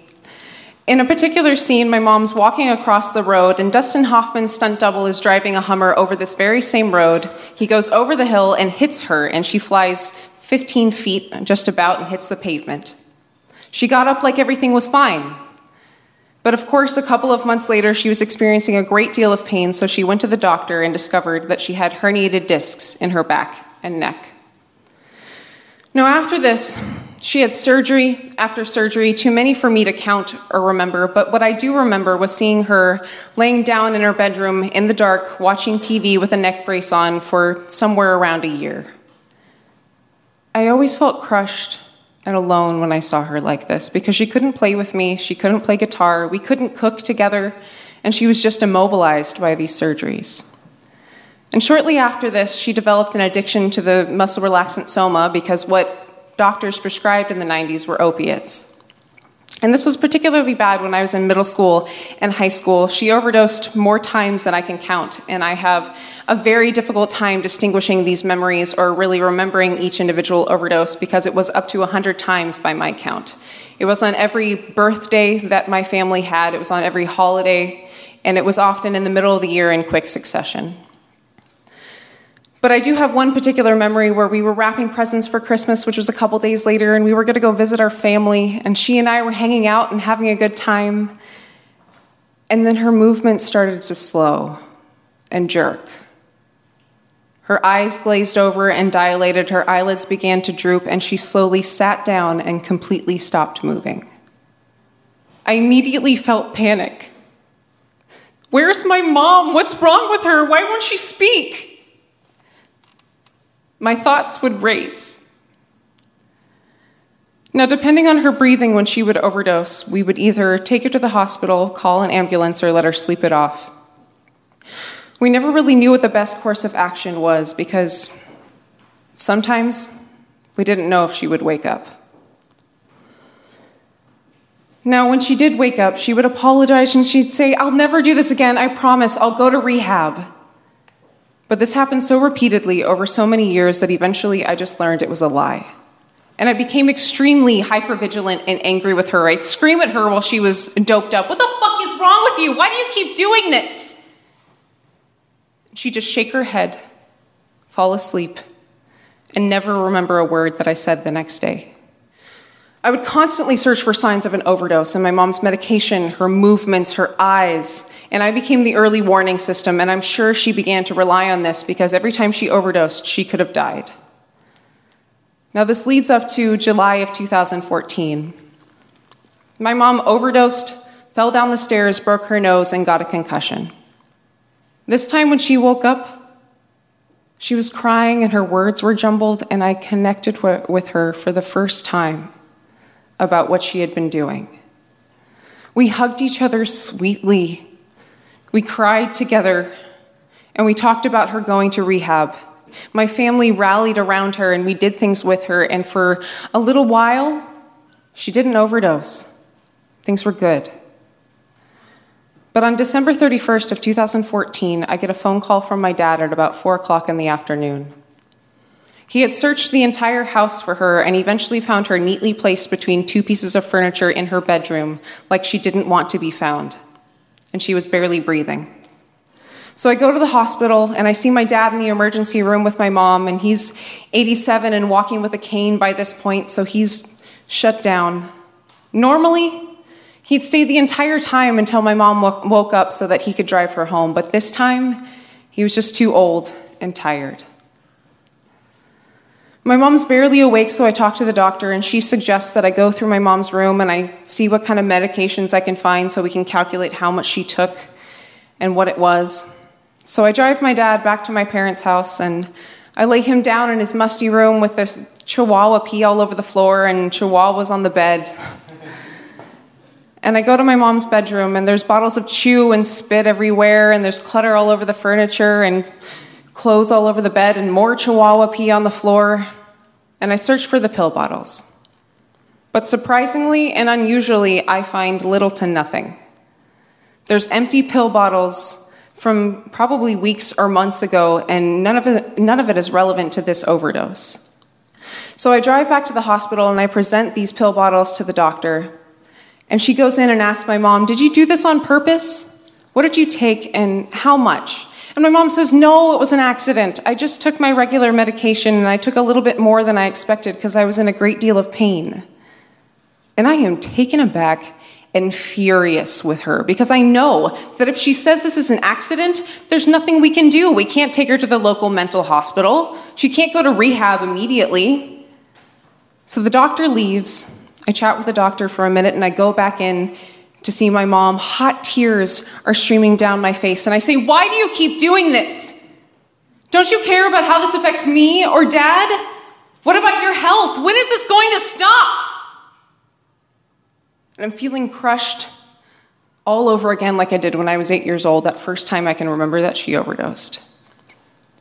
I'm pissed at her, so I start berating her, and all she does is stonewall me. She refuses to make eye contact, and then she asks for her chewing tobacco, and I say, "What the fuck, Mom? No. I'm not going to allow you to have more chemicals in your body after you just recovered from an overdose." So she starts pulling the electrodes off her chest and the IV out of her arm, and nothing I say stops her from doing this until I say, "The insurance isn't going to pay for this if you discharge yourself." So she stops, lays back, crosses her arms, and refuses to make eye contact with me. And I'm exhausted after arguing with her and crying in the emergency room with her for 3 or 4 hours, so I go to the waiting room. I'm still crying, and I'm trying to read this book, and then a nice couple comes up to me, starts to check in, and says, "What are you doing with your life? Are you going to college? Do you work?" So they start to cheer me up a little bit, and eventually we go outside and smoke a cigarette. And they start to say that you have to plant seeds, water them, tend to them, and care for them in your life so that your life will grow. And this beautiful sentiment cheers me up, and I eventually stop crying. But then my mom suddenly comes out, and her face is red, she's slurring her words, her eyes are still glossy and dilated, and she sternly but quietly says, "I want to go home now, please." And the guy stops and looks at her and says, "Mom, you better behave now." And she says, "What the fuck did he just say to me?" and storms off. I quickly say goodbye to this couple, and I catch up with my mom, and I say, "What are we going to do about this?" She quietly says, "I have a plan." And my anger wells up inside me because every single time she's overdosed, she says, "I'm going to fix this," and she never fucking does. She just continues to make this mistake over and over, ruining my life and my family. So we have a stern, quiet, and angry ride back to my parents' house. Still smells like piss, of course, and there's paper towels to cover it up. And I go into my dad's bedroom where he's watching TV, and I hand him my mom's phone. He quietly says, "I love you," and I say, "I love you," back. I go into the hallway, and I see my mom standing in the dark. Her face is cold, pale, and stern. She looks me dead in the eye and turns away without a word. Now, as I said, this is very unusual for her because every other single time I would have said goodbye to her, she would have given me the greatest bear hug, got sweat all over my face, and told me how much she loved me and how much she wanted me to take care. But I'm furious with her at this moment, so I leave at about 10:30 at night to go to Neeland, this secluded place up in the woods up a windy mountain road. And I get to the cabin where I'm staying with my boyfriend at the time, and he has a spread of bread and cheese and meat and fruit and crackers out for me. We eat a little bit, and I tell him about the experience I just had with my mom, and he gives me a little bit of sympathy, and I say, there's nothing more I can do. She'll continue to overdose, and it just can't be my problem anymore. I can't handle trying to fix her anymore. I just have to let her live her life. And for the first time, I feel resolute, like I have some sort of breathing room or leeway room, and I feel detached from my mother. And I'm exhausted because he and I had spent the entire night up until 3 o'clock in the morning the night before arguing, and I just spent 4 hours in the emergency room crying over my mother, so we go to bed. In the middle of the night, my phone blows up, and there's a bunch of texts and phone calls, but I ignore it and go back to sleep because I'm still exhausted. And then there's a knock at the door. And I look at the clock, and it's 2:30 a.m., and I wonder, what in the world? But I just pretend it's a practical joke, and I roll over and fall back asleep, and then there's another louder knock at the door. My boyfriend bolts up, goes to the door, and checks it, and I hear my sister say, "Elizabeth!" And I get a lump in my throat. My stomach jumps and falls through my body to the floor. How would my sister be here, and why would she find me up this windy mountain road where she's never been before if something wasn't seriously wrong? So I roll over and I put my cold contacts in my eyes and I stumble upward off the sleeping pad we have on the floor, and I see my dad, my brother-in-law, my nephew, and my sister standing 7 feet away in the doorway. And I say, "She did it, didn't she?" And my sister says, "She's gone, honey." And my world starts spinning. It's lost around me. My hands are on my face. I'm wailing and my chest is imploding. It's somehow densely heavy and an empty ache all at the same time. Like what I imagine it feels like to fall off a cliff face down. But I know my dad is watching me this entire time, so I choke back my tears and I squeeze him, and he still smells like chihuahuas and sawdust. But then I suddenly realize that he had to be the one to find her, so I break down again, and somebody tries to touch me, and I flail, and my nephew says, "Give her some air." We chat a bit, and my family decides to go to my sister's house while I stay with my boyfriend at the cabin, and they leave. I go to my sister's house about a day later, and I go into this pink room in the back of her house where there's lace on the walls and arts and crafts supplies everywhere. And it is the worst room to find out in that not 20 minutes after I left, my mom went into the basement of my parents' house and shot herself twice in the head.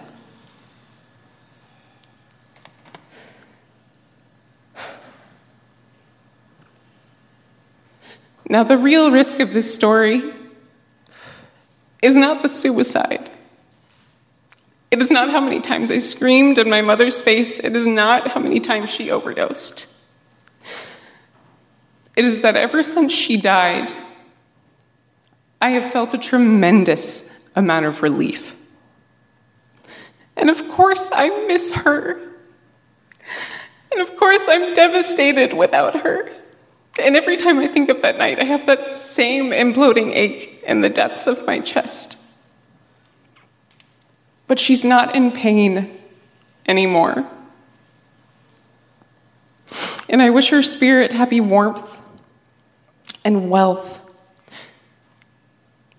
But the real shift I feel is the expiration of my responsibility for someone else's life. Thank you.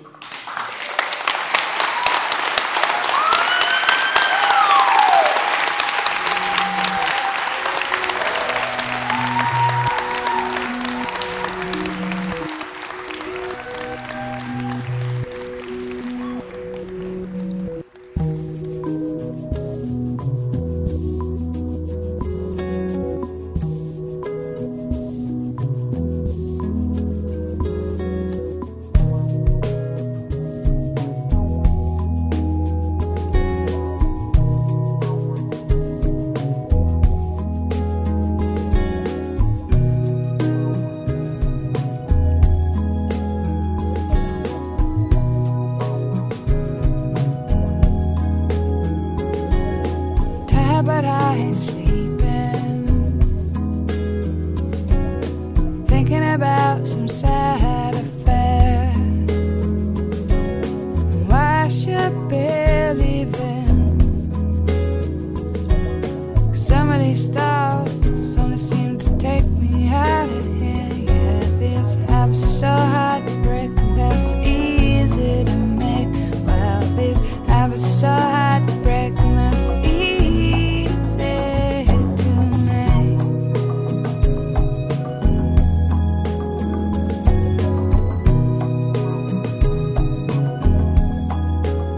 That is all for this, the best of Risk number 14.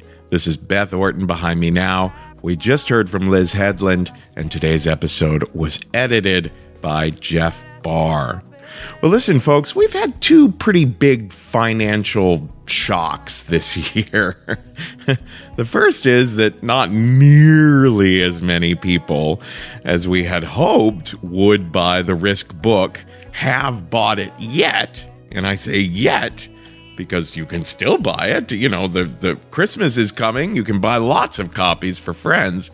But the other is that we've watched how big media companies are now producing podcasts, and basically all the listenership, all the new ears that are coming to podcasts are just going to those that are produced by these giant corporations with tons of money to spend on getting the word out to journalists and marketing their podcasts and stuff like that. So us indie guys, even though we've been around, this is our 10th year, we're not getting new listenership when you get right down to it. So I'm happy to say that the last time I asked for more of you guys to sign up to support the show on patreon.com/risk, a lot of you did answer the call. We are so grateful for that. We now have 879 patrons, giving us a total of $4,242 per month, and that is a huge help to our huge for an indie podcast, our huge staff. But remember, that only adds up to about $50,000 per year. And while that number is amazing, that's only a tiny bit more than enough to cover one person that works for us for an annual salary. But we have over 20 people on our staff. We keep the show going with other income sources like live shows, advertisements, but the advertisers come and go. And it's not possible for us to do more than a couple live shows a month because they take a ton of work to produce. That's why support from our fans via Patreon is the best way for us to have a reliable income source every month that doesn't require us to take on additional expenses and work. And best of all, almost every penny you donate to us through Patreon goes directly to us, with only minimal fees deducted to help keep Patreon going. So even if you donate $1 per month, it's a huge help to us. So head on over to patreon.com/risk now and become a patron for as little as $1 a month or whatever amount you want to give. That's patreon.com/risk. Now here's where we're appearing live next. On October 20th, Risk is back at the Bootleg Theater in Los Angeles. Come on out to the Bootleg Theater in LA on October 20th. On October 25th, we are in New York at Caveat. That's on the Lower East Side of Manhattan. On October 25th, we're in New York City at Caveat. On November 14th, we are at the Bell House in Brooklyn. That's the big body/risk show that we're doing with Dixie De La Tour of Body Storytelling from San Francisco. So it's an evening of kinky stories on November 14th at the Bell House in Brooklyn. Folks, today's the day. Take a risk.